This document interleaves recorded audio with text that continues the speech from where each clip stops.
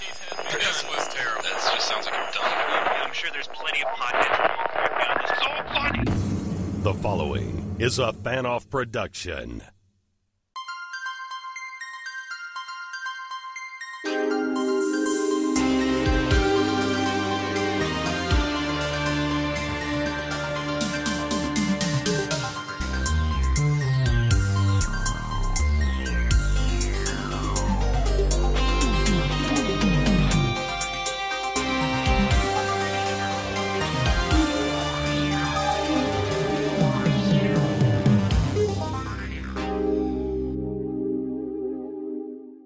Welcome everyone to Eerie International. This is episode 365. I am Andy from Germany. And I'm Dave from the UK.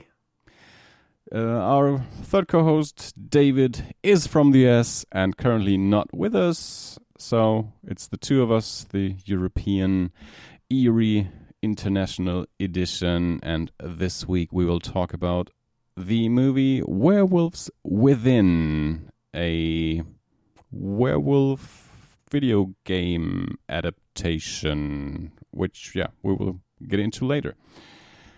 We are Eerie International, of course, your favorite horror podcast on which we mostly talk about movies, sometimes about games, literature, whatever. Sometimes not even about horror. In the past, there were times when we just picked other movies because we felt like it. More often than not, that's my fault. That's not true. Is it not? Okay. No, it's not true. I'm specifically thinking of this one occasion where we just did a 3-week series of personal movies that we wanted the others to see, where you did Love, Honor, and Obey. I picked Love, Honor, 45, and David picked not Primer, the other one. The other Shane Carruth movie. Where we specifically didn't pick horror movies, but just personal favorites that the others hadn't seen yet, and we wanted them to see and discuss. So there we go. It was just for the listeners to get us to know a little bit better, I guess. And just we felt like it. But the werewolves this week, so I'm pretty sure we're good with being horror. You can find us on social media at EerieINT on Twitter, Eerie International on Instagram and Facebook. We have an email address, eerieinternational@gmail.com. Send us emails. We'll read them on the air, unless you tell us not to. If you just want to send us personal love letters that are not for the public, just say so in your message. You're too bloody late. If you're sending love letters and you're listening to us now, well after Valentine's Day, you missed your opportunity, everyone. I'm sad to say. Yeah, well, we didn't give listeners the chance last week to send us letters for Valentine's Day because we took a week off. They knew it was coming. They don't have an excuse. Don't make excuses for the listeners, Andy. I'm very disappointed at my lack of Valentine's Day action. Well, all right. They don't love us. No. I think they do. Well, I never assume love. I wait for confirmation. So send us your love messages even after Valentine's Day so that Dave knows he is loved by the general public. Yeah, I need the pick-me-up, frankly. I need that boost right now. I'm not trying to guilt trip people into messaging in, declaring their undying love or anything like that. It's just, it's a couple of. You have to buy your chocolates yourself. Yeah, that's the. Yeah, I shouldn't be eating chocolate. I'm the sad reality. Carrying far too much weight already. Well, don't we all? Yeah, there are some that are annoyingly slim, but there we go. I'm not going to hold it against them. That's their fortune and my misfortune. But what can I say? Oh, let's move on from this, shall we? This navel gazing is getting on my nerves. More horror, please. Less chocolate. All right.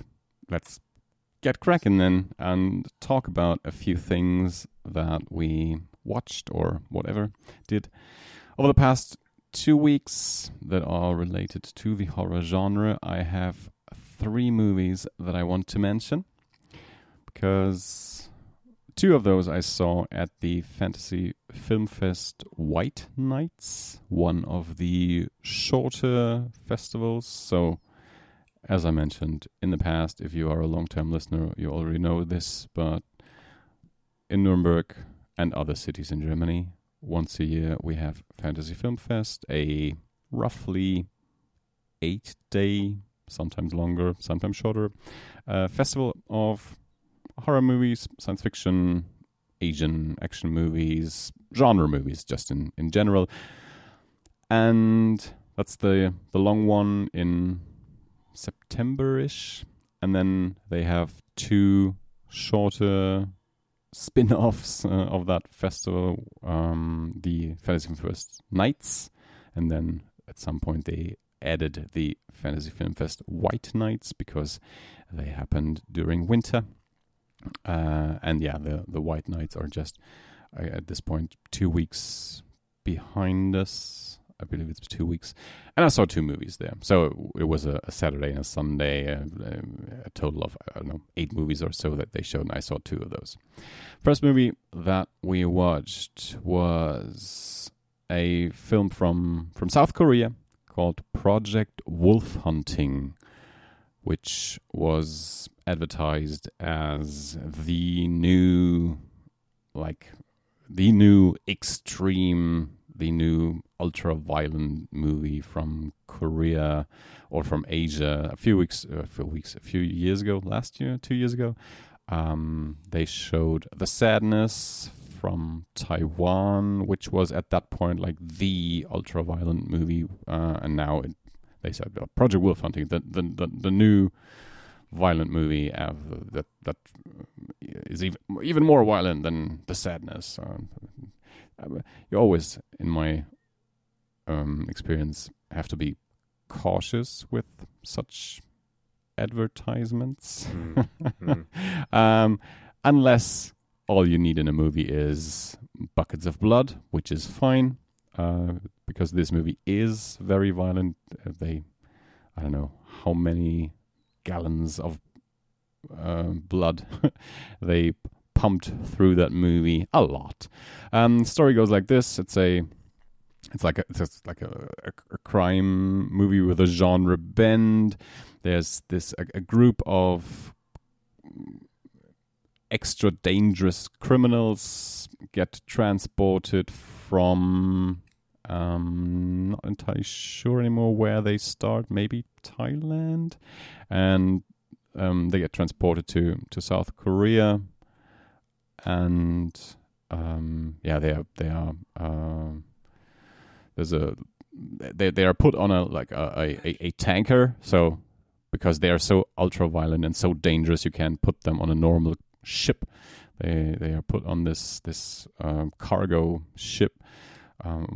Them and a bunch of police, and of course shit goes wrong. They are able to free themselves and kill a bunch of people, and then as an extra added bonus, there's a scientific experiment on board. Another used to be a man who got injected stuff and now is this like a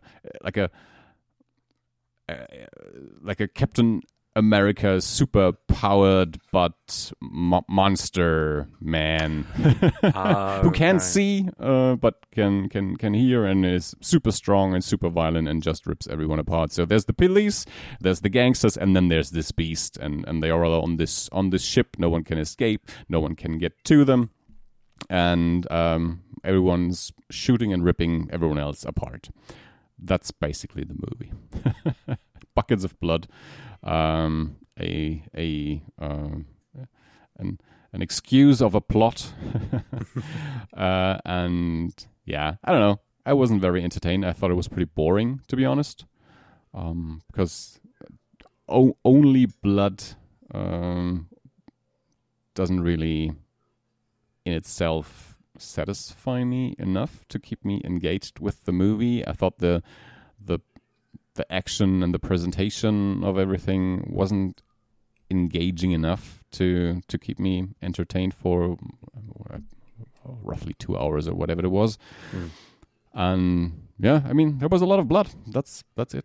if that's enough for you, enjoy. Next day we watched a very different movie, which is called Soft and Quiet, which, now that you've heard me describe Project Wolf Hunting, which is neither soft nor quiet,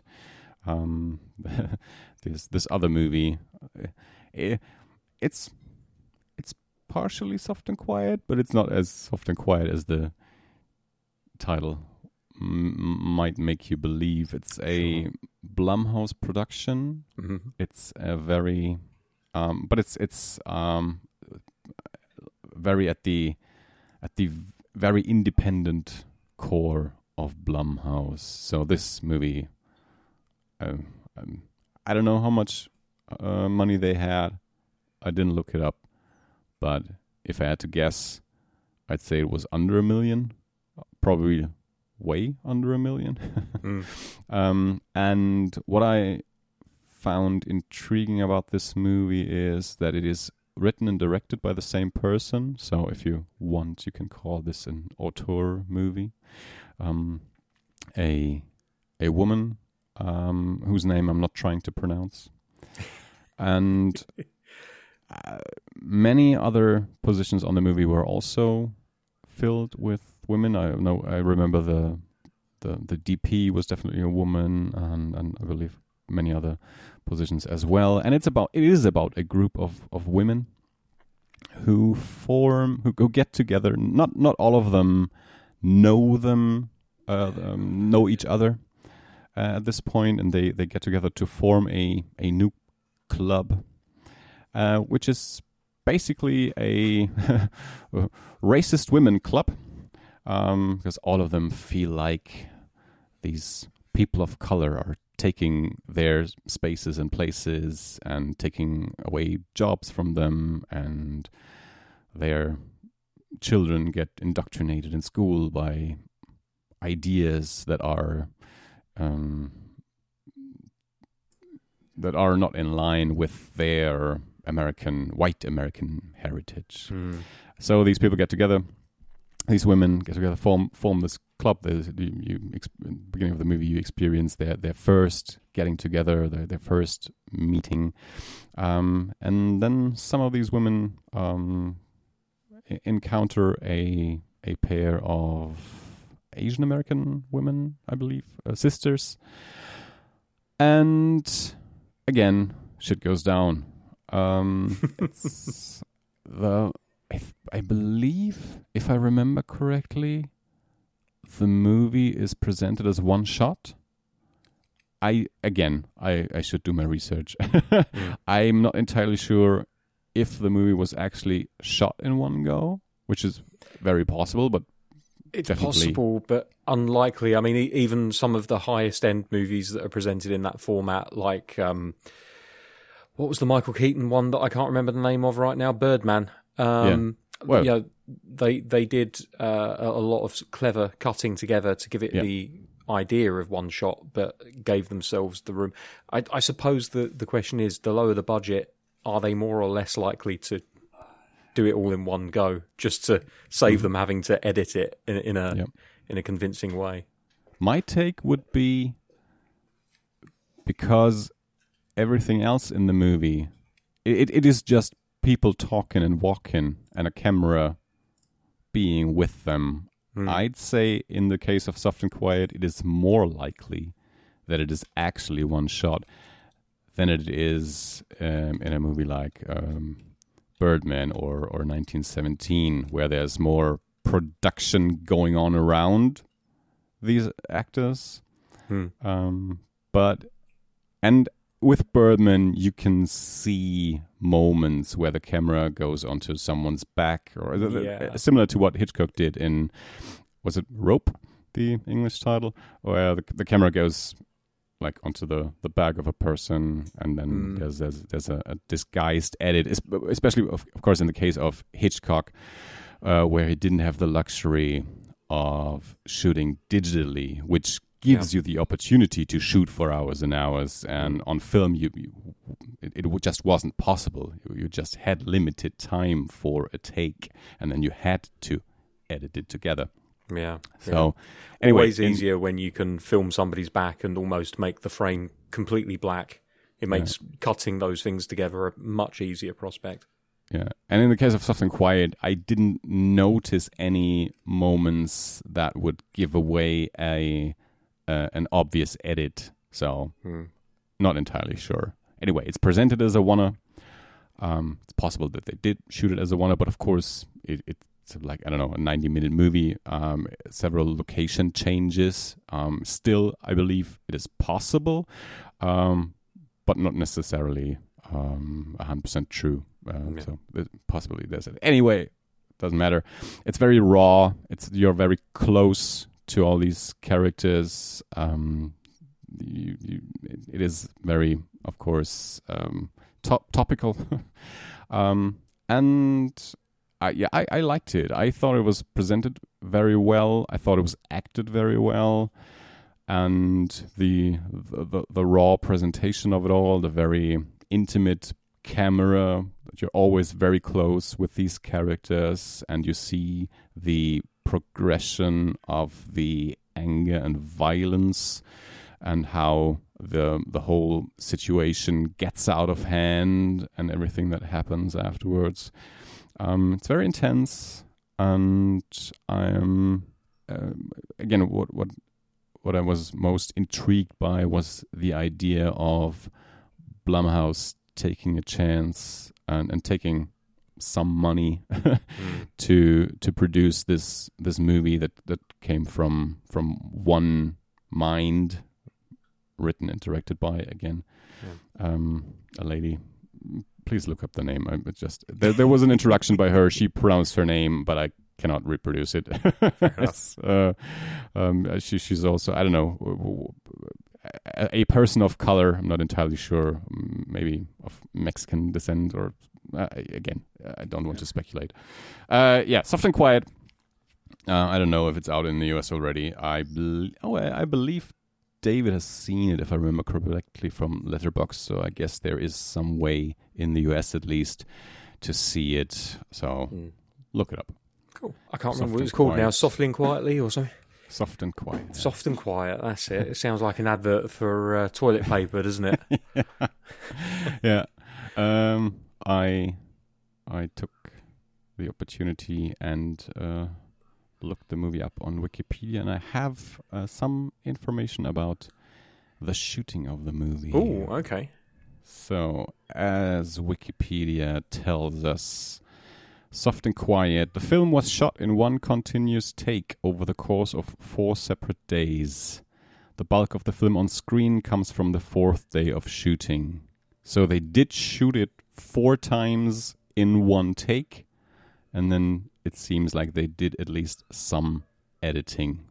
But I would have, because you can't continuously film for, what would that be, 96 hours straight?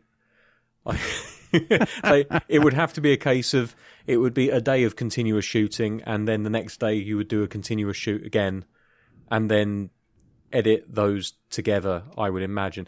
I don't know. I'm not sure. Sorry. Now I'm very confused. So they did shoot the entire movie. Right. One day, the entire thing. The next day, the entire thing. The 3rd day, the entire thing. And the 4th day, the entire thing. They filmed it 4 times. Yeah, they filmed it 4 times.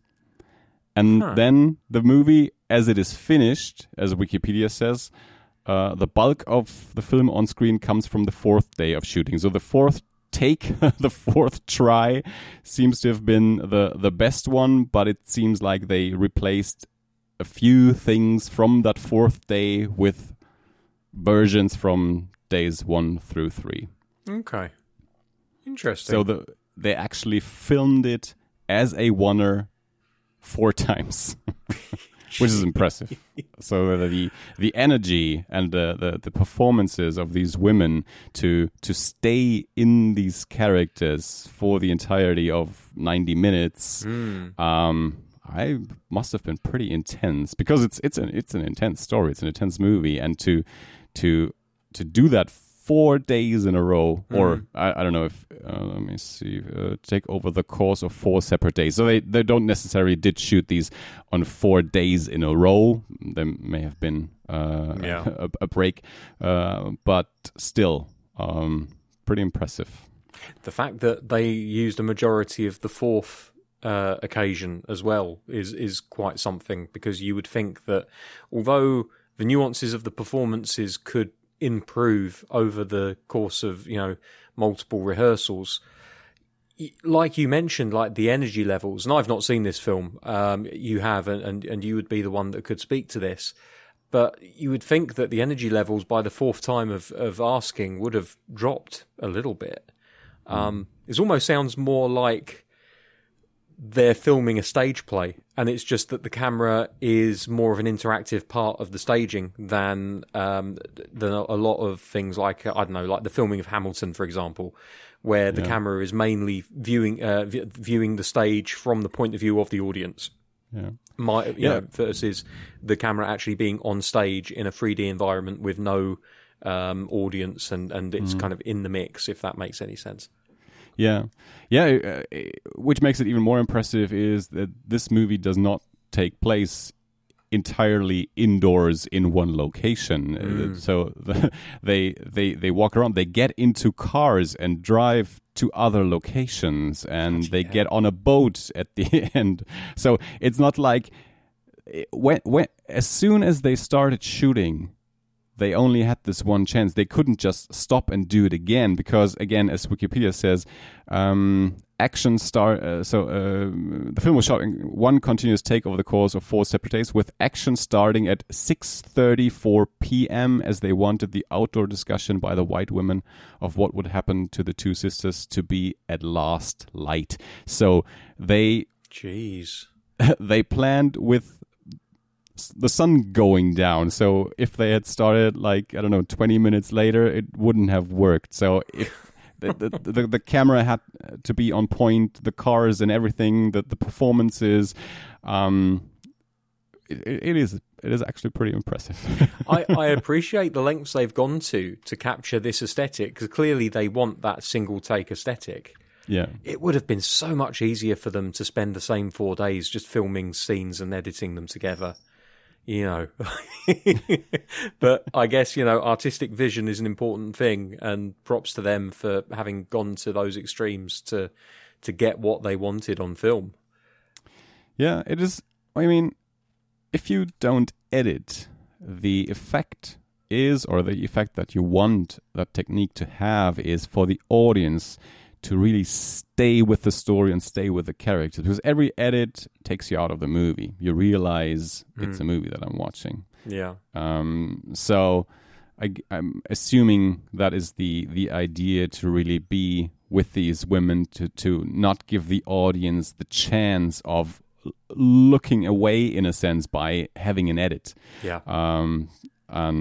You want the full immersion of being essentially the camera is you in that instance. Yeah. It's quite literally your view through the window and into that world. It's definitely an effective way of telling a story. Like I really, really enjoyed Birdman. This is the only film that I can really speak of that used the same technique that I can think of. It was really, really cleverly done, and I was constantly engaged in what was going on. And I did appreciate the fact that I was just getting this singular viewpoint, and that everything was happening in real time, or at least for the most part in real time, because there is a little bit of a jump at the end of the film. I suppose, strictly speaking, Birdman isn't entirely single shot, because there is a cut near the end from memory. It's been a while since I watched it. I've not seen it since it was in cinemas. I seem to remember there being a cut during the kind of time jump, but I could be wrong on that, to be honest. But yeah, it's a really interesting way of capturing a story, and it's not something even now that is done as often as you would think. Oh, actually, wasn't 1917 done in a single shot as Yeah, well? it mentioned 1917. Yes, earlier. yeah. I haven't seen the movie, so I'm not.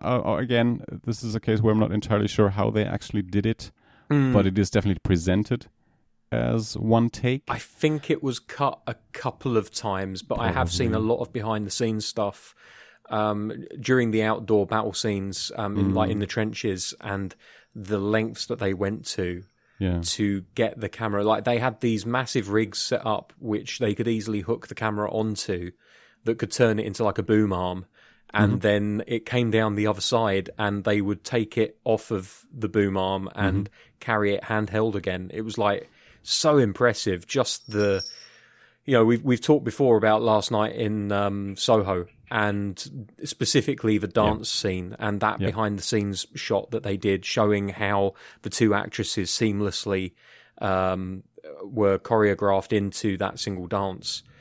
And it's that, but for cameramen. Because the cameramen didn't really have to do much other than keep trained on the action. All of the choreography for Last Night in Soho, it's all, the impressive thing is all about the actors. And 1917 is the reverse of that. The Steadicam is part of the dance because sure. But they really have, all of them have to be in unison, because if the camera points the wrong direction, you see the other actress. Or no, that's true. That's true. Else But giving away the technique. I guess the reason that they are getting less credit from me on this occasion, and they should be getting more credit, and you're right to point that out, Andy, is the fact that the cameraman's job is to capture the action. And so to me, watching that, it feels like the cameraman is just doing their job. They're following the action. And it's the actors that are going out of their way to duck under the camera and stay out of the way of the shot and all that kind of stuff. Whereas 1917, it's the opposite, in that it's the camera crew and the film crew that are doing all of the really hard work. And the actors are doing a hell of a lot as well, don't get me wrong, but they're essentially just acting out the scene as they would in any other film. It's a very long scene. Yeah. But yeah, single shot is great. There was episode 6 of The Haunting of Hill House, which is presented as a one-er, which I believe has like 5 cuts. It's 5 or 6 parts that they edited together. But it is presented as a one-er, and there's a similar work to be done with everything that they did in that house when the camera wasn't looking, people changing statues and turning things around before the camera comes back again and stuff like that. But even mostly one-ers, of course, are used just within a movie, that there's a sequence that is shot as a one-er, or within a TV show. There's the famous one-er from the first season of True Detective, when you have just like a big action sequence, and to not take you out of that moment, such things are shot as one-ers. But yeah, to do a whole movie as a one-er, I mean, it is a quite a task, and of course the story that you're telling and the quote unquote action that you want to present needs to lend itself to do it as a one-er. Of course, you can't shoot Star Wars as a one-take movie. No. I mean, there are ways of editing it to look like a one-take, I suppose, but it wouldn't lend itself narratively to it. I mean, apart from anything else, Star Wars is famous for those swipes where it takes you from one story to another. It really is like one of the films that I think of when you talk about kind of like multiple stories taking place within the same film. It's one of the ones that's, and it draws its attention. It draws your attention to the fact because they use the ugliest bloody wipes in those Star Wars movies, and they don't give a damn, and I kind of love them for that. But it's like circle wipe, side wipe. What wipes have we got in the editing software? Let's use all of them. I like those transitions. I mean, in the very first Star Wars movies, it's just wipes, and that's something that George Lucas took from Akira Kurosawa. But I always enjoy that. Of course, I mean, the thing about a one-er is a one-er needs to be a movie in real time. Yeah, you can't have a time jump and pretend to have a shot in one take. As soon as there's a time jump, you can't do it as a oneer. And of course, editing is another technique and another tool to tell something. Some things are told in edits, so you can't tell every story without having a cut. No, look, there are some films that lend themselves to oneers, like you said. There are some films that really don't. And I would be interested to see a film where they do a time jump in one cut. And I've got no idea how they could do it other than leveraging CG technology or something to age the characters if we're talking about like years and years. But I don't know. In certain circumstances, I think it could be done.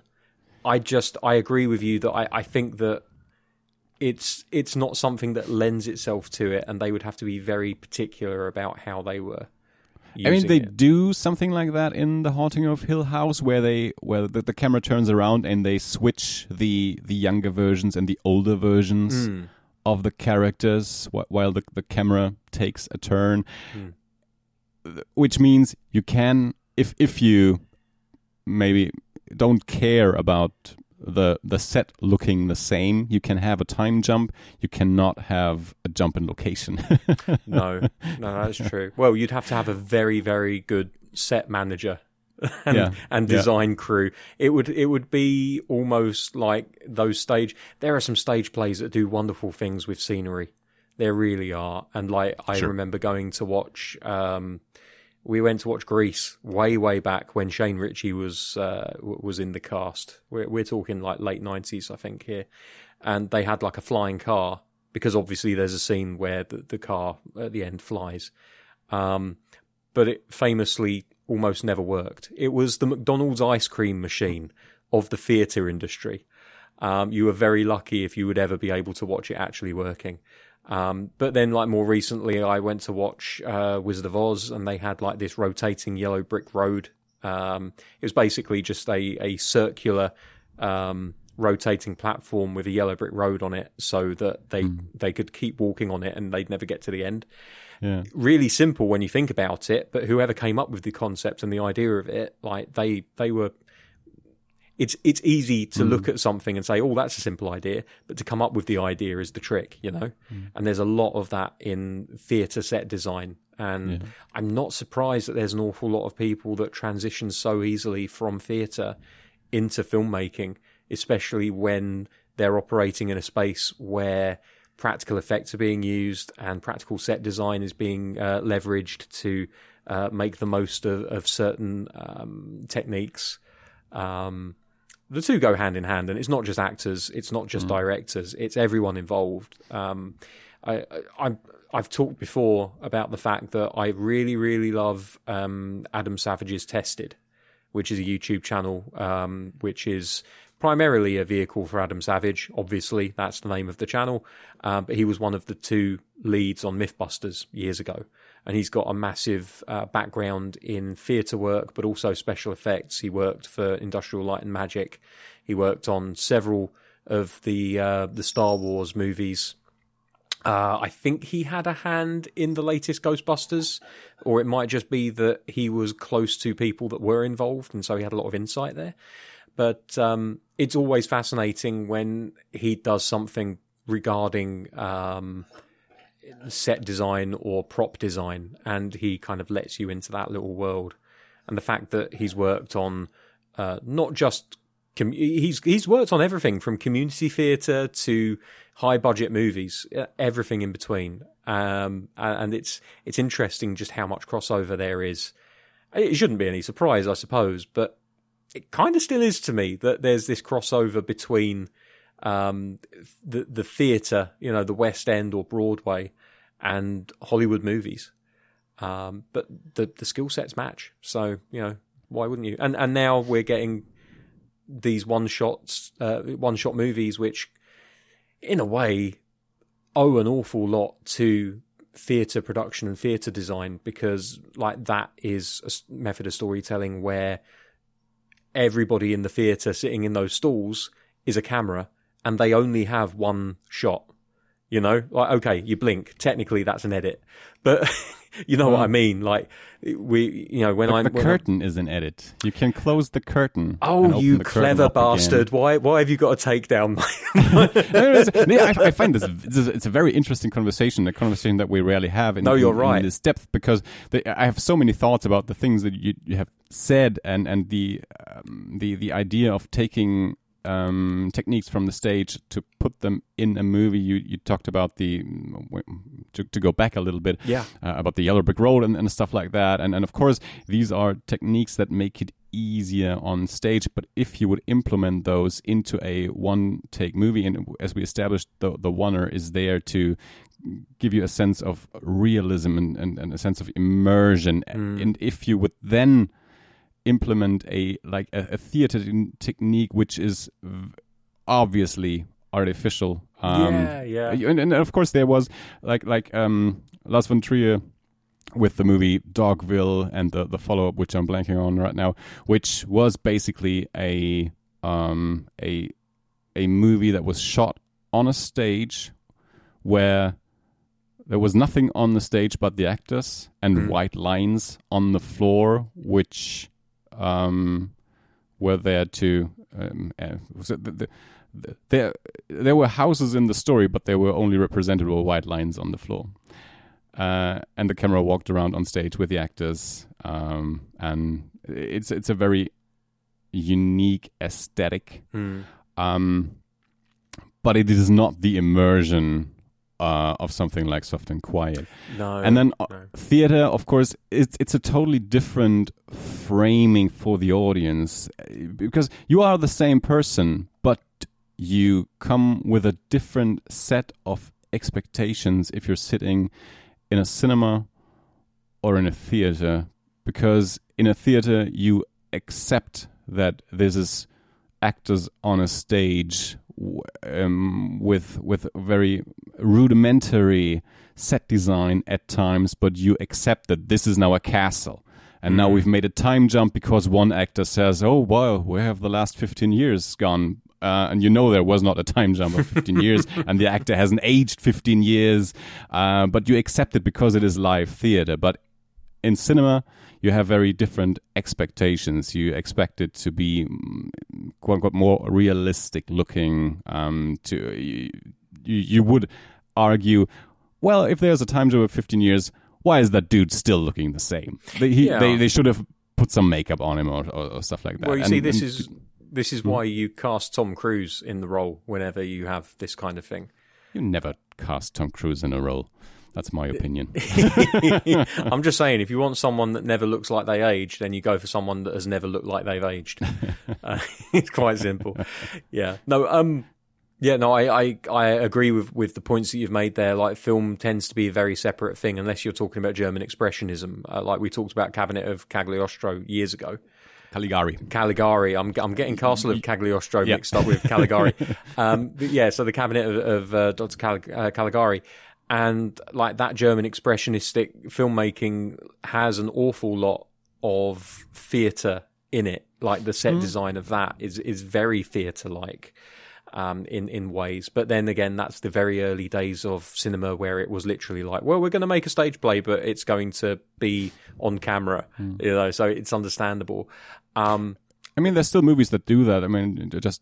Oh, yeah, of the course. example of Lars von Trier's Dogville, which is at this point roughly 20 years old or so. It's just, the question of what kind of aesthetic do you want to present and which audience are you playing to? Because, again, you would not present a Marvel superhero movie in the way of Dogville or of Dr. Caligari, because the audience wouldn't go along with it, because if they did, they would have accepted older superhero movies where they only started accepting superhero movies where when computer generated images were at a stage where flying and the action and everything made everything was able more to be seamless. presented in a more realistic way.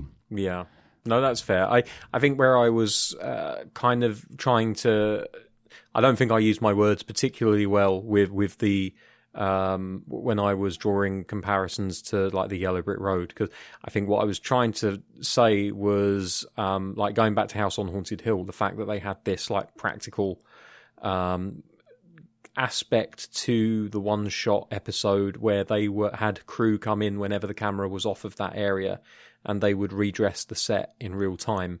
That the advantage of having people that work in theatre is that they're so used to redressing sets and having sets designed in a way where you literally flip a switch and everything is changed in an instant, that you can leverage that that particular experience from the theatre world and use it in a one-shot arena, because you can then change your set to a degree where it does look like it's 15 years later and the furnishings have changed, or there's dust everywhere now, or, you know, there are these things that you can pick up on, like maybe all of the pictures on the wall have changed, or something, you know. There are ways to design around that. One of my favourite things about the San Siro, which is we're drifting into football talk, but don't worry, it actually does have some relevance to what we're talking about. One of my favourite things about the San Siro is that it's the home of two Italian football teams, Inter Milan and AC Milan. And depending on who's playing that day, they have pictures on the walls of the walkways and whatnot that are hinged. So when it's a Milan home game, it's almost like a door that goes 180 degrees to the other side. It's like there's a hinge on it.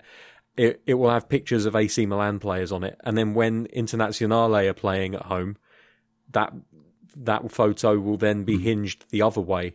So it's almost like a shutter, and it will have an Inter Milan player on it, and it's just one of my favourite compromise things that I've ever heard of. But also, it's just got this real kind of practical aspect to it, where it's like, well, okay, it's not the prettiest in the world, but it bloody works, and it makes it feel like home. And that kind of lends, it owes something to theatre set design, because it's like, how do we make something look different with as little effort as possible? Because ultimately, theatre design isn't about being lazy; it's about being efficient. You know, efficiencies are everywhere in theatre land. And yeah, like I think the film industry in the last, do you know what? I'm not even going to put a time frame on it, because I think it always has benefited. I think it's definitely benefited from the know-how of people that have worked in theatre with limited budgets and limited time frames and live audiences watching, to be able to redress sets and to make the most of these one-shot movies. And I hope that there are more one-shot movies made that are up to the same standard as the ones that I've seen, and this one that you were talking about before, the name of which was again, because I'm thinking toilet roll commercial now. Soft and Quiet. Soft and Quiet, your favourite loo roll. So yeah, Soft and Quiet, like it sounds like it's another one of those that I should probably give a look. If only because I really appreciate the fact that they timed the entire filming schedule so that they could get the right light for a single scene. That is just brilliant. I love that. Yeah, again, I don't know if it's out in the UK. It seems to be out in the US, because I know David has seen it. I've seen it at a festival, so it's not out in Germany yet, but worth giving a look if you have access. Third movie that I want to mention is called Remember. Re/member, a Japanese movie which came out in Germany on Netflix recently. I was about to say, I've had the notification for this, and I like the concept. Why don't you tell the listening audience more about it? So, it is set at a high school, a bunch of teenagers that, well, some of them are friends, some aren't friends. They all get drawn into this weird curse where in the past a young girl had been killed and was dismembered, and all the body parts were hidden in different places and were never found. Well, they didn't. They never found the head, at least. Anyway, at night, these this group of teenagers, they find themselves together in school in what seems like to be like a dream reality. And now they have to find these body parts. So there's a coffin, and they have to find each body part, each leg, each arm, the torso, the head. They have to search for them, find them, put them in the coffin. And once they found all the body parts, the curse from that victim is lifted. And each night they find themselves in this reality, and then there's like a... let's call it a monster, like an entity that hunts them, so they can get killed in the dream reality. But it's not like Freddy Krueger. They are still alive in the real world. So the next day they just go to school, and at night they start over. Well, they don't really start over. Going as soon as they find one of the body parts, they put it in the coffin, and it stays in the coffin, and they have to search for the next body part, and they try not to get killed in various brutal ways. And over the course of the movie, they find one body part after the next. The monster gets bigger and more gruesome, and it is a little bit too complicated, in my opinion. The thing is, so it's a Japanese movie set in a high school. Your first idea is this is probably an adaptation of a manga series, which it actually is. I looked it up afterwards, but the film definitely felt like they put 15 volumes of a manga into one movie. I looked it up. It's 17 volumes, the manga. Story seems to be a little bit different, but in its core, it is basically the same story. And that's just too much. I felt the movie, I don't know, didn't really come together. How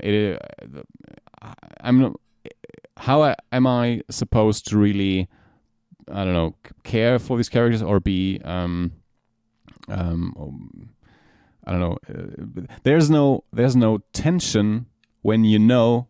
Well, they're just alive the next day, and they get going the next night, and this will just continue. There's no end to it until they find the last body part. No one will die. No one will run out of, I don't know, some dream energy or whatever and then disappear. At least, well, towards the end, they introduce a thing where, at least for a while, characters actually die, and I think they even come back in the end. I don't know. Didn't really come together. Wasn't really suspenseful. I don't know. This is the case where I think it's not a very good idea to take a 17-volume manga and make it into one movie without really cutting down on some things. I mean, I'm sure they cut out things, but probably not enough to make it a cohesive movie. There's a reason why it's called adaptation. Yeah, that's a shame. That's a shame. I got an email from Netflix, as you often do, with recommendations, and clearly they decided from my watch history, I think basically because I've watched a lot of anime on there, they're like, well, this is a Japanese thing, you might like this.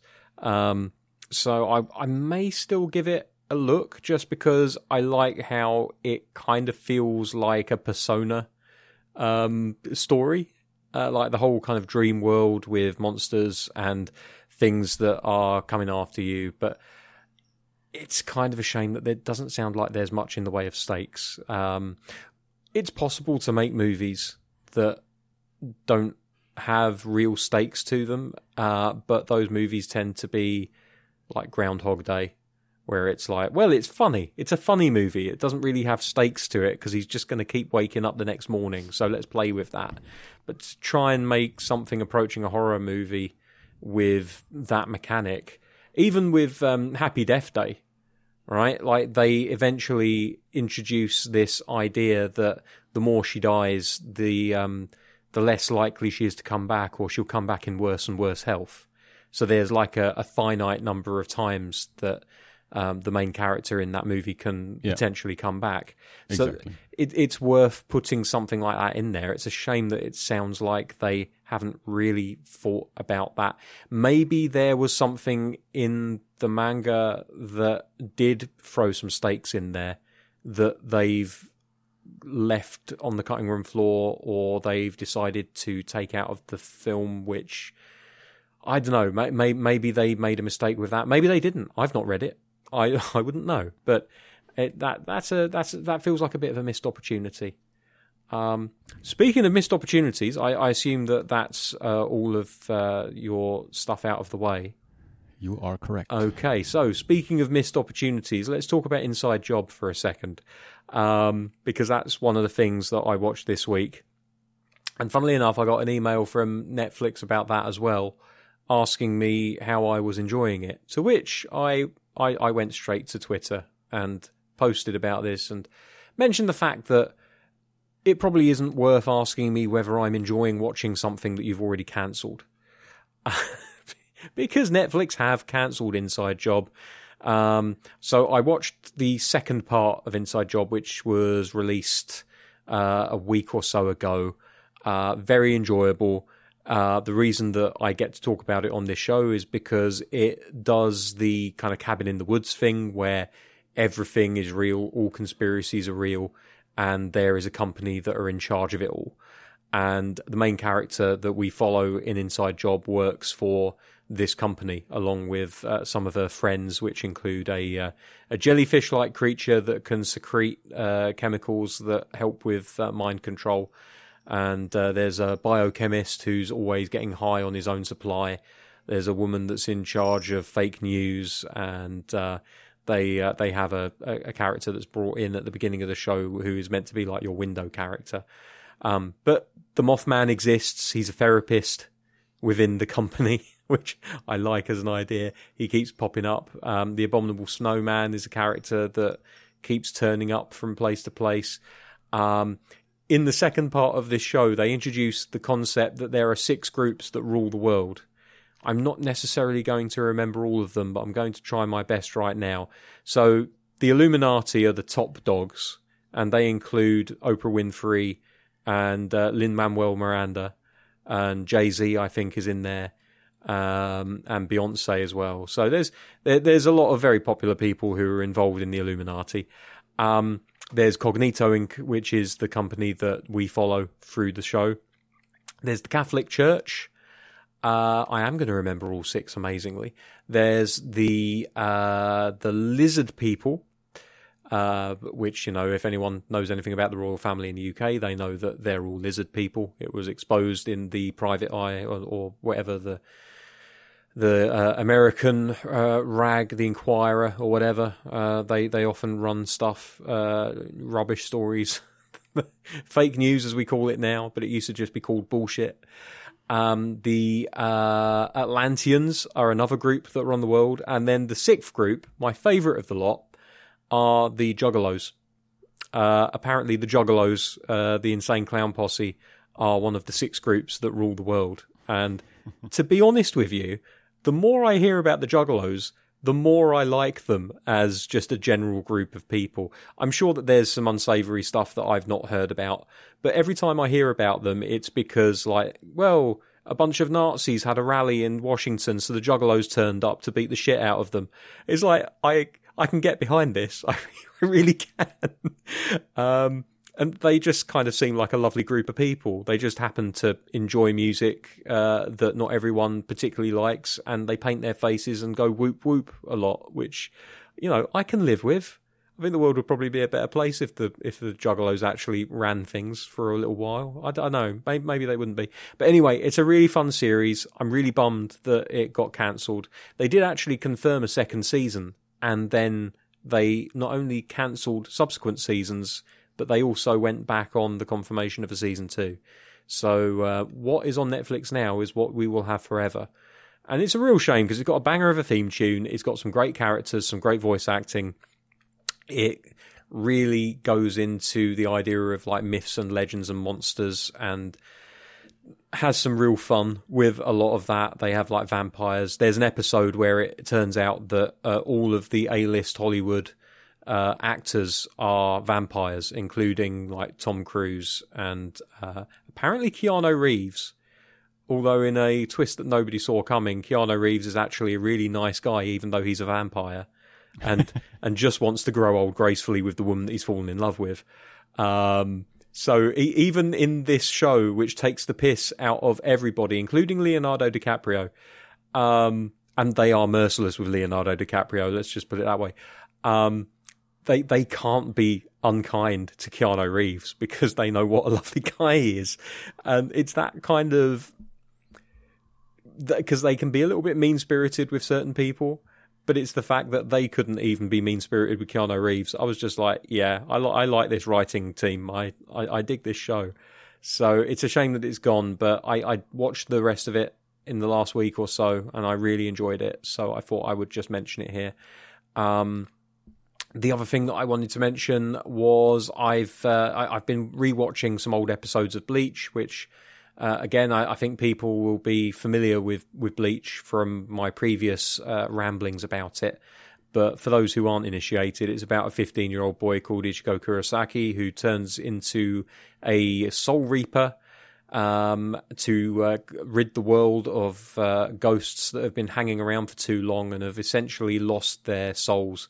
And those are called hollows. And it's getting good because we got to the point where he has to go to the world of the Soul Reapers to save a friend who has been taken back there, because this is also a shonen anime. And if anyone knows anything about shonen, it's that at some point someone is going to need rescuing and the main hero is going to get really, really strong doing it. And we've finally got to the beginning of that. So if anyone has Disney Plus and has not seen Bleach but is interested in shonen anime and... anime that kind of veers slightly into horror, but not so much that it's going to keep you up at night thinking about it, then Bleach is definitely the series for you, and I would recommend people give it a little go. It can take a minute to get really started properly. Like, it's one of these shows that takes a few episodes for it to find its feet and its direction, but it does have to set a few things up before it can really get trucking. So I finished episode 20 so far, and it's really started to get moving now. So that's really the only stuff for me. The only other stuff that I've done this week has been, watching YouTube and just as we all do, generally wasting my time on things I don't need to. I've been fighting the urge to get Paramount Plus, but I'm just going to wait until the third season of Picard is done, and then I'll watch it all in one go, I think. But yeah, that's it. Bit of a quiet one for me, but better than not having anything at all. That's true. I mean, we all do other stuff. I mean, I could talk about other movies that I've seen that are not horror. God, yeah. So Yeah, but we don't want to be here all day. We started Taskmaster from the beginning again. Of course you did. Of course you did. I approve of this use of your time as well. Taskmaster is brilliant. I love it. So well done. All right, it's time for our main topic. I fought the urge to say it's time for the main event. I'm watching WCW in the background right now. Ladies and gentlemen, it is time for your Erie International main event of the evening. This lucha is set for one fall. All right, Werewolves Within is a 2021 American mystery comedy horror film directed by Josh Rubin from a screenplay by Mishna Wolf. Based on the video game of the same name from Red Storm Entertainment, it stars Sam Richardson, Milana Weintraub, George Basil, Sarah Burns, Michael Chernus, Catherine Curtin, Wayne Duvall, Harvey Guillen, Rebecca Henderson, Cheyenne Jackson, Michaela Watkins, and Glenn Fleshler, and follows a group of people in a small Vermont town who get trapped in a snowstorm only to suspect one of them is a werewolf. Dave, do you know that video game? I don't. Didn't. I was aware of it by name because I was listening to a lot of video games podcasts around about the time it came out, especially IGN, and so there were discussions about it, but they didn't really talk about it so much that I got to know what it was much about. So I did a little bit of research after I'd finished this film just to see how close to the original it was. And it turns out that there's not much to the original. It's basically just like a virtual reality Who's the Killer, where you just sit in a circle and everybody asks each other questions and try to figure out who the werewolf is. There's not much to it at all, so I'm massively surprised that they managed to make a movie out of it. And yet they did. So yeah, not particularly familiar with it, I'd say. As Wikipedia says, it holds the highest rated critic scores on Rotten Tomatoes and Metacritic for a film based on a video game. I don't know if that's currently still true or when that was written on Wikipedia, but maybe... Well, it debuted 2 years ago, so I'm guessing there haven't been many movies based on video games out since. Maybe... When was Uncharted? I feel like Uncharted was before the pandemic. I don't think so. Was it not? Okay. I think it was within the last 2 years. Okay. But, well, anyway. either way, as soon as the Mario I'm pretty movie... sure Uncharted doesn't have a higher critic score than where it was within. Probably not. As soon as the Mario movie comes out, then this is going to have to be rewritten because everybody knows that movie is going to be perfect 10 out of 10. It's got Jack Black in it. It's got a good chance of being a good movie, let's be fair. It's got a good chance of not being a good one either. Voicing Mario. His voice is growing on me. The more I see the trailers, it's like he's being Chris Pratt, but at least he's trying to give it a little bit of a Mario sound. I don't know. I don't care either way, but for now, it seems like many people aren't very happy with that decision, and that may stay in the way of the movie being as popular as others. I don't know. Anyway, but from what you described about the video game, it's probably a good thing that there's not much of a story in the video game, because then they were totally at freedom to do whatever they wanted with the movie. Do you know what? What I actually really like about it is the fact that when you get to the basis of this movie, it's actually quite close to the concept of the video game. Like, it does come down to who is a werewolf, and you do get the answer. So, and I'll be honest with you, within 10 minutes of the movie starting, I was like, this person's the werewolf. And I was absolutely right. Some clumsy scripting, let's put it that way. But yeah, I don't disagree with the idea that critics have rated this the highest of all video game movies. Because, as you said, I think it benefits from the fact that there's so little source material to work with that they can basically make their own movie and then just kind of tag it in with the whole, based on Werewolves Within, the hit game from Ubisoft. Let's get a little bit more into the actual plot of the movie, and because I'm lazy, I will just read a few paragraphs from Wikipedia again. Yeah. Forest Ranger Finn Wheeler is assigned to cover Beaverfield, a small town where the residents are divided over a pipeline proposed by businessman Sam Parker. Upon arriving, Finn befriends mail carrier Cecily Moore, while also meeting Trisha Anderson and her unfaithful husband Pete, wealthy couple Devin and Joaquin Wolfson, blue-collar workers Gwen and Marcus, and isolationist Emerson Flint. That night, a blizzard knocks out all power in Beaverfield, forcing the residents to take refuge in a lodge owned by Janine Sherman. The power outage occurs right before Trisha's dog is killed by an unknown assailant, which increases tensions in the town. Further conflict arises when Finn discovers that all of Beaverfield's generators were sabotaged, and the body of Janine's missing husband Dave is underneath the lodge's porch. That should be enough. At some point, they start realizing that maybe there's a werewolf among us. Which, of course, always the first idea. But no, at some point, there's a bit of lore within the movie in that town where people might suspect, well, historically, there's stories about maybe werewolves being around here, so maybe one of us is a werewolf. And it's well, it's a whodunit, but also it's more of a who's doing it, because of course people start dying and one after another is taken out, and the protagonist, what's his name, Finn Wheeler, the forest ranger, is trying to solve the case. How did you like the movie, Dave? I liked the movie perfectly okay. I don't think it's going to go down as one of my favourite werewolf movies, but there were things about it that I did enjoy. I think most of the ensemble cast are quite engaging and funny, and I enjoyed watching them playing off against each other.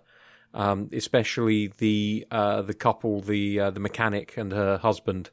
I really enjoyed how they interacted with everyone else in the lodge. I would have liked for there to be more werewolf content, like actual werewolf content, and not just like, ooh, there could be a werewolf. It's literally just like somebody's murdered at the beginning of the movie. You don't see anything. Somebody has their hand chomped off halfway through the movie. You don't actually see anything. And then at the end of the movie, you finally see something, and it's just kind of like, just a little bit, tiny little bit disappointing. Like I didn't think that the werewolf makeup was the best in the world.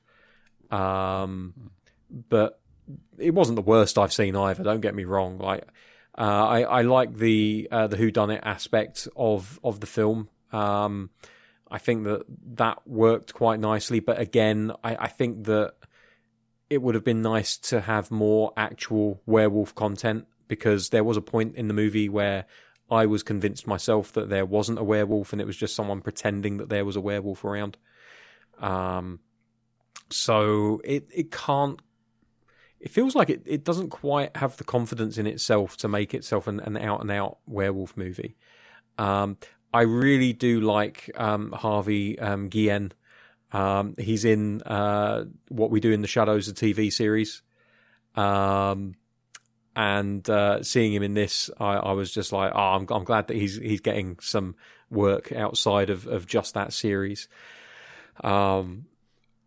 And Milana Vayntrub is a complete new face to me. I am not familiar with any of her previous work, but I have to admit to falling a little bit in love with her, to be honest. She's, I wouldn't say she's like Manic Pixie Girl or anything like that, but there was just something about her that I really couldn't take my eyes off of when she was on screen. Yeah. And I thought her and Sam Richardson had some brilliant chemistry together. And I was actually a little bit bummed when it turned out that she was, spoilers for the end of the movie, that she was the vampire? She was the werewolf. Me too. Yeah, I'm glad I wasn't the only one there, because I just really wanted for that to work out between the two of them. And do you know what? Even after she admitted she was the werewolf, I was still kind of hoping that she would just be like, I'm not going to eat you. I like you. I'm just going to eat everyone else. You know, like it would have maybe put him in an interesting position where if he was like, oh, okay, then suddenly the audience completely check out and they're like, okay, well, these two are just arseholes. But yeah, it was just, I was just, it's another one of these movies where I enjoyed watching it. I could happily watch it again if it was on. I'm not necessarily going to search it out to watch it. But I think it's one that I would probably recommend that people check out for themselves to see what they thought of it, because it might just be a case of I was expecting one thing and I didn't quite get what I was expecting. And that's not fair of me on the movie.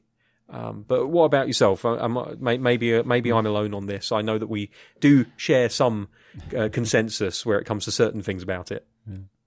So I was very well entertained by this movie. I was actually surprised by how much I liked it. I didn't have, high expectations for the movie. Didn't know really any of the people involved, except for a couple of actors that I've seen in other things. I know that the director made a movie that I haven't seen, Scare Me, that I think people liked. I had no affiliation with the video game. So, yeah, didn't really have any specific expectations. And I thought the humor worked very, very well for me. The chemistry, as you pointed out, between the actors, and I had the same reaction as you. The male carrier is very likable. The whole I thought actually every character in that town has their own likable quirks. You really get the relationships between these characters and the functions in the story that each character fulfills, and the chemistry between the forest ranger and the mail carrier was really very likable, very, I don't know, entertaining. And it's of course it's a bit of a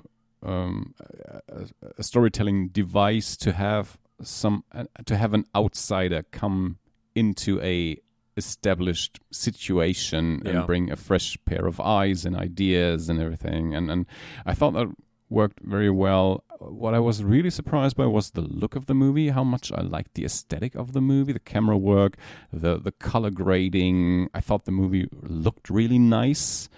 And so, yeah, for me, it worked perfectly well. And then we Bianca and myself, we had the same reaction as you in the end, where we thought, well, I didn't, as you mentioned, you said, like, I don't know, after 10 minutes or so, you suspected that she would be the werewolf. I didn't see it that early on in the movie, but in the end, we were really bummed that not only that she is the werewolf, but that she is really mean. We thought if there was some tragic element to it, where she's I want to be nice, but I am cursed with this werewolf curse that I would like to get rid of, but that's just the situation. I don't want to kill these people, but it is this cursed nature that I'm, the spell that I'm under. But no, she's just really mean. And that was disappointing, because she was such a likable character and such a funny character. But yeah, just as you mentioned, I would definitely recommend this movie. I as I said, I was entertained from beginning to end. I was surprised how much I liked the humor of it, how well the humor worked for me. That's sometimes something that doesn't really work for me that well. Where, I don't know, I'm weird when it comes to humor. That's a weird sentence. No, not really. I know what you mean. But yeah, so there were so many instances where I thought, well, this is a nice mise en scène here, a nice framing, the way that they frame the characters in the image. So it felt to me like very well thought out. Where the camera was placed, where the actors were placed, where the light came from and everything. So I actually felt I said that I didn't really have specific expectations for the movie, but still, of course, I had some idea of what kind of movie this would be. I had watched the trailer, I had read a few sentences about it, and then I was really surprised how much more the movie played to my sensibilities, which I did not expect. Aesthetically, humor-wise, character-wise, acting-wise, I felt like the movie didn't really do anything particularly wrong. So it's a well-made, entertaining horror comedy with, as you pointed out, a lower level of horror. And it takes a while for the killings to begin. But some of them are so good. Yeah, and then there's some really inventive, no, well, maybe not inventive, but very entertaining kills in the movie. So yeah, I really like this movie. Yeah, the double kill of the married couple, like the wife reverses over her husband by accident, doesn't even realise she's hit him. She just reverses over him and then screams out the window, "Get out of here! We got to get going!" And then no sooner has she done that than she gets shot in the head, and like the blood splatter onto the window that we're looking through. It's all just so violent and so fast paced. I just kind of ended up laughing. I probably shouldn't have laughed. I should have been shocked, but it felt like it was set up so comedically in a way. And then also Michaela Watkins. I'm sure if I spoke to Tyler about this, he would know who she was, because apparently she did some stuff on Saturday Night Live in the mid noughties between 2008, well, the late noughties, 2008 and 2009. So Michaela Watkins was Trisha Anderton, who was the wife of Pete. She wanted her craft store, so she murdered one of the rich couple with a tap for making maple syrup. Which, again, an imaginative kill, but you don't actually see him bleeding out or anything. You just see her stick it into his neck, and that's it. And then she gets like locked out of her own house because they all retreat back inside after she shot the woman in her car. And it's a brilliant comic moment where she walks in one direction and then the camera just stays on the house in like a fixed shot.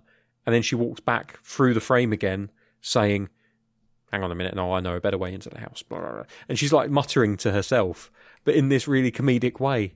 And it just kind of feels like everybody has suddenly gone absolutely crazy in this town because absolutely everyone is willing to kill everyone else. And that's kind of where I felt almost that there didn't need to be a werewolf. They could play this off as being Parker, the guy that is running the oil line through, or the gas line through the town. He could just as easily have set all of it up to make them distrust each other and to divide the community and to get what he wanted. And there didn't need to be a werewolf. Or it could still have been that he was responsible for everything, and it turned out that Cecily was a werewolf, but she was literally just kind of feeding on the on the disaster that followed. Like, she could kind of almost sniff out the distrust and the murderous intent of the people that lived there, and she was just waiting for it all to go down so that she could basically be more like a hyena, you know, like picking on the leftovers rather than actively having to kill everyone. But no, they had to turn her into the typical, "Oh, I'm not actually a nice girl, I'm a terrible girl." What was the name of, was it Megalodon,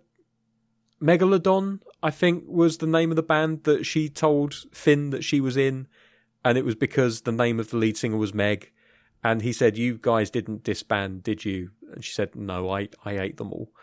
That was a great joke. I really enjoyed that joke. But generally speaking, I wasn't a big fan, as you guys weren't, of the whole Cecily turning out to be not only the werewolf, but really kind of like quite evil and not having much of a redeeming feature. Because I really liked that character throughout the movie. I really fell in love with that character from a comedic point of view. Like, I felt like all of her delivery comedically was really spot on. But again, like we've already mentioned, her and Sam Richardson have got such brilliant chemistry together. And it felt kind of unusual to have that device of the new person in town. But to double it up, so you've got two new people coming into town who don't know each other either, and they're both trying to work out what's going on. It's just, the whole thing just kind of felt like a bit of a shame for me, I guess. But that it's on me, because I'm thinking that it should be one thing and not just sitting back and taking the film on its own merits and on its own terms. So I would have done it a different way, but this is why I'm not a filmmaker, and why Josh Rubin is. And also why, they couldn't have got a better writer for the movie than Mishna Wolf, right? Like that's perfect. That's probably why she got the job. Absolutely. Ubisoft have got a sense of humour. Yeah, it's... I don't know if to take another football detour. I believe it was in the 90s. The German team from the town of Wolfsburg, which means yes. Wolf Castle. So there's wolf in the town. This is because and because of that, the team is called the Wolves. Mm-hmm. And for a while, they had a coach whose name was Wolfgang Wolf. That's brilliant. And I'm sure he only got the job because of the name. I mean, as an Arsenal fan who spent 20 plus years under Arsene Wenger, I cannot argue. Yeah. You know, there's something very satisfying actually about having a manager whose name is almost the same as your club. I'm just looking forward to Chelsea bringing Chelsea Clinton in as their manager, because it's got. To be honest with you, Todd Boehly, I would not put it past him, because he doesn't really understand how football works. He just looks at who people want and then buys them for a lot of money before the deal can be completed by the other clubs. So, yeah, Chelsea Clinton at Chelsea, and I'm trying to think of off the top of my head other people that could manage football teams, but I'm running dry. If anyone listening, and I know we have some football fans in the house, can think of any appropriate or should I say inappropriate managers for football teams just based on their names, let me know, because I'm all about that. But Wolfgang Wolf, that takes a lot of beating, frankly. Like, that's the double barrel. You've got both barrels there. That's perfect. Absolutely. You're never going to beat that. Of course, famously, Wolfsburg sponsored by Volkswagen, because I believe the main factory is in Wolfsburg. Yeah. Could be wrong. Correct. But it's one of my favourite club kits, actually, because you don't have many teams that play in green. And I don't know. They always have nice shirts for whatever reason. I didn't say that I was a deep football fan. I can be vain as well, you know.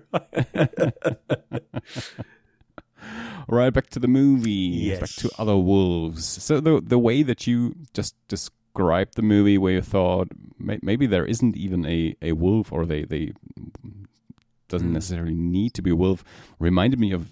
This is a bit of a Needful Things situation here, the way you described it with the pipeline guy who I don't know, brings up the town people against each other, and some people do want the pipeline, some people don't want the pipeline, and they get at each other's throats about that. And then there's a wolf thrown into the mix, a werewolf. Yeah, it does kind of feel just tacked on.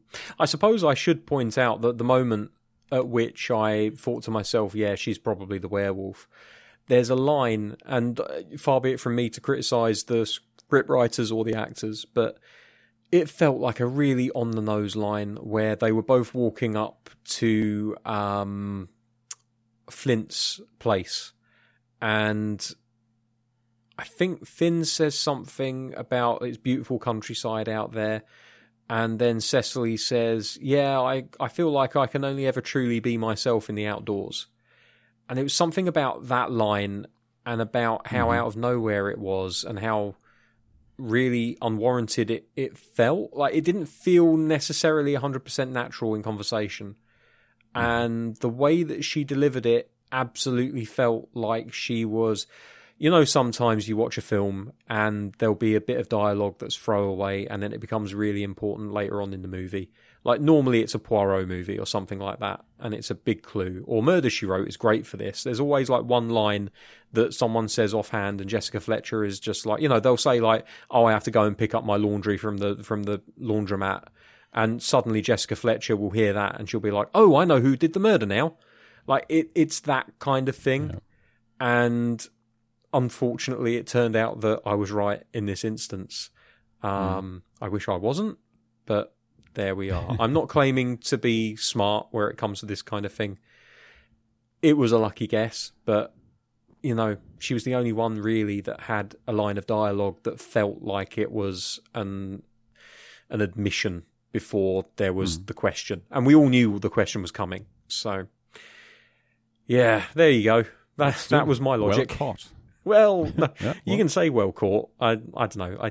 Sometimes I feel like I'm just picking up on this stuff and making these guesses so that I can be right. And then when I'm not right, I never mention it. Look, you're only ever right if you say that you guessed it. You know, 100% of the time I'm right when I say I'm right. Except for when I'm not, which is often actually. So I don't know what I bothered saying that for. Well, is there much more to talk about regarding this movie? I try to think if I forgot anything because it's been 2 weeks. Oh, I did since we like the watched Doctor. movie.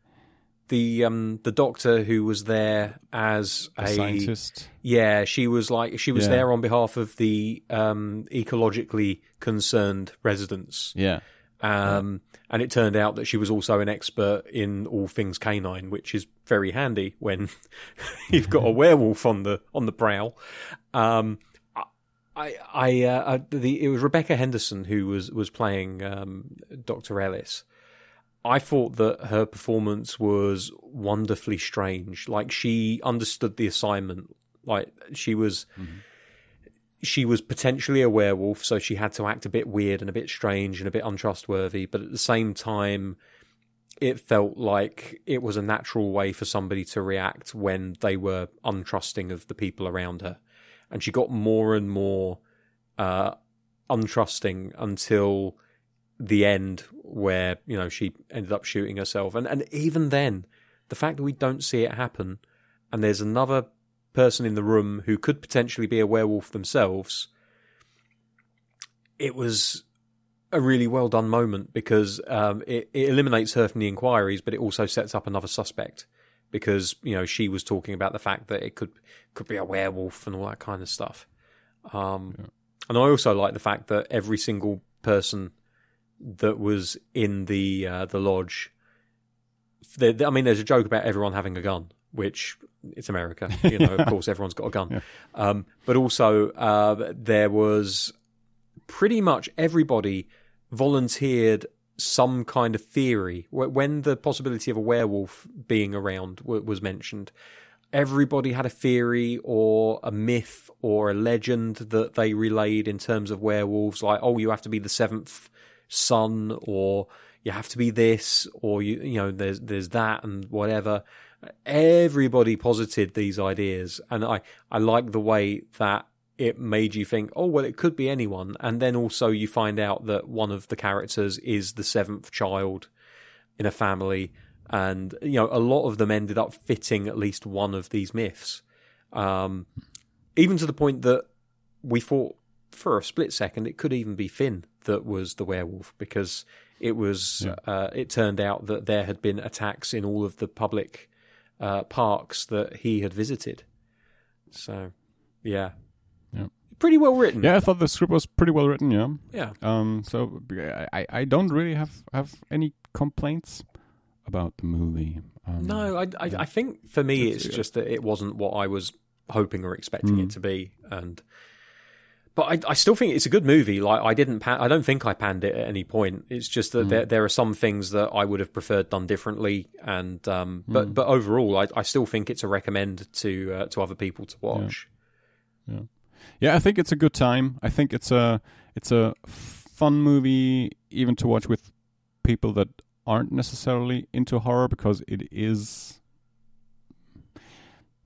lighter on the horror. There is still werewolf elements to it, but it's comedic, of course, and of course there's other kills than the werewolf kills, and there's some brutality there in the movie.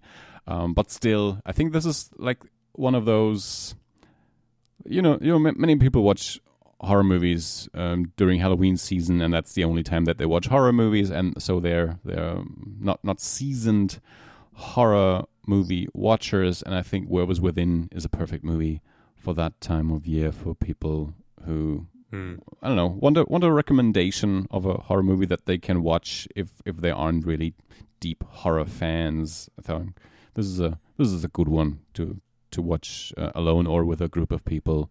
Entertaining, fun, not too long, looks good, well produced, well written. Good one. Agreed. And now I'm going to be keeping an eye out for Milana Vayntrub in everything else, because I've got a little bit of a schoolboy crush on her. She's wonderful.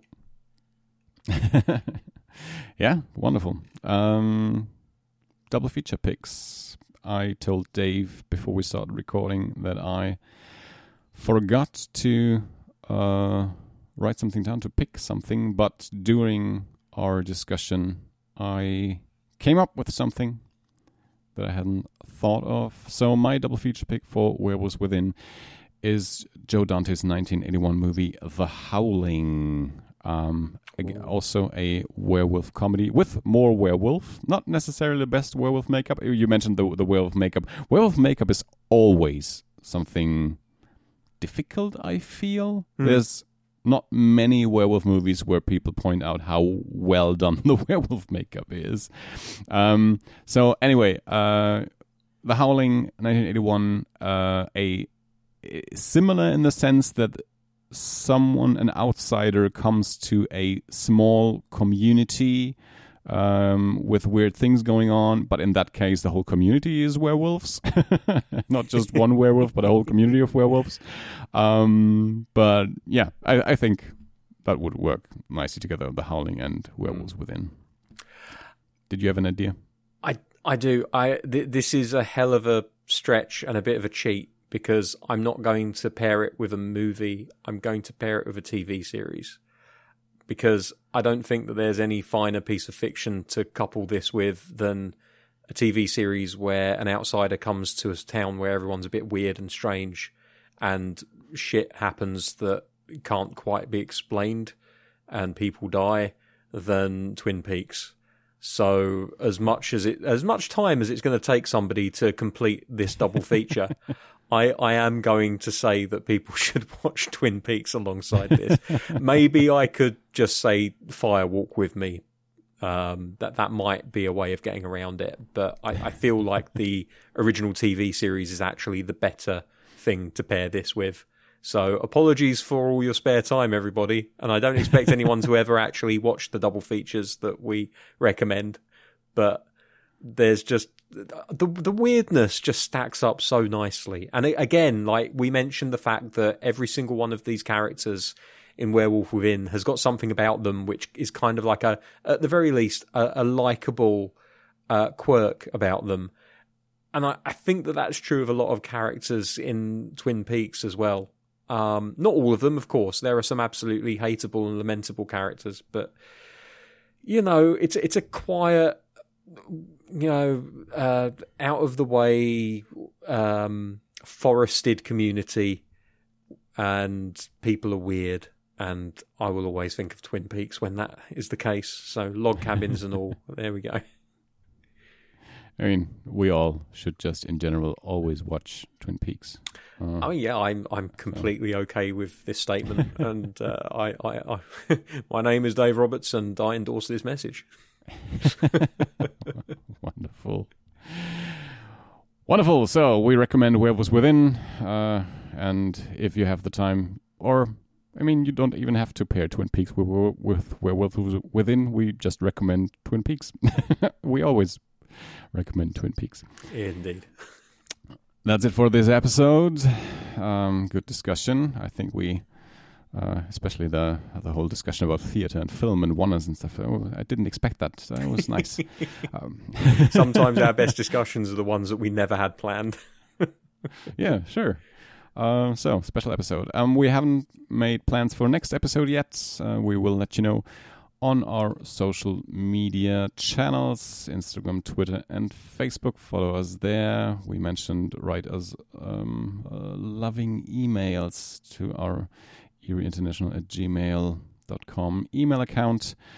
And with that, we'll leave you to whatever you're doing. And yeah, watch Twin Peaks and The Werewolves Within. No, not The Werewolves. It's just Werewolves Within. There's no "the" in the title. I'm confusing things at the end of this episode. I'm sorry. It was going see you next time. well. Bye. Bye-bye.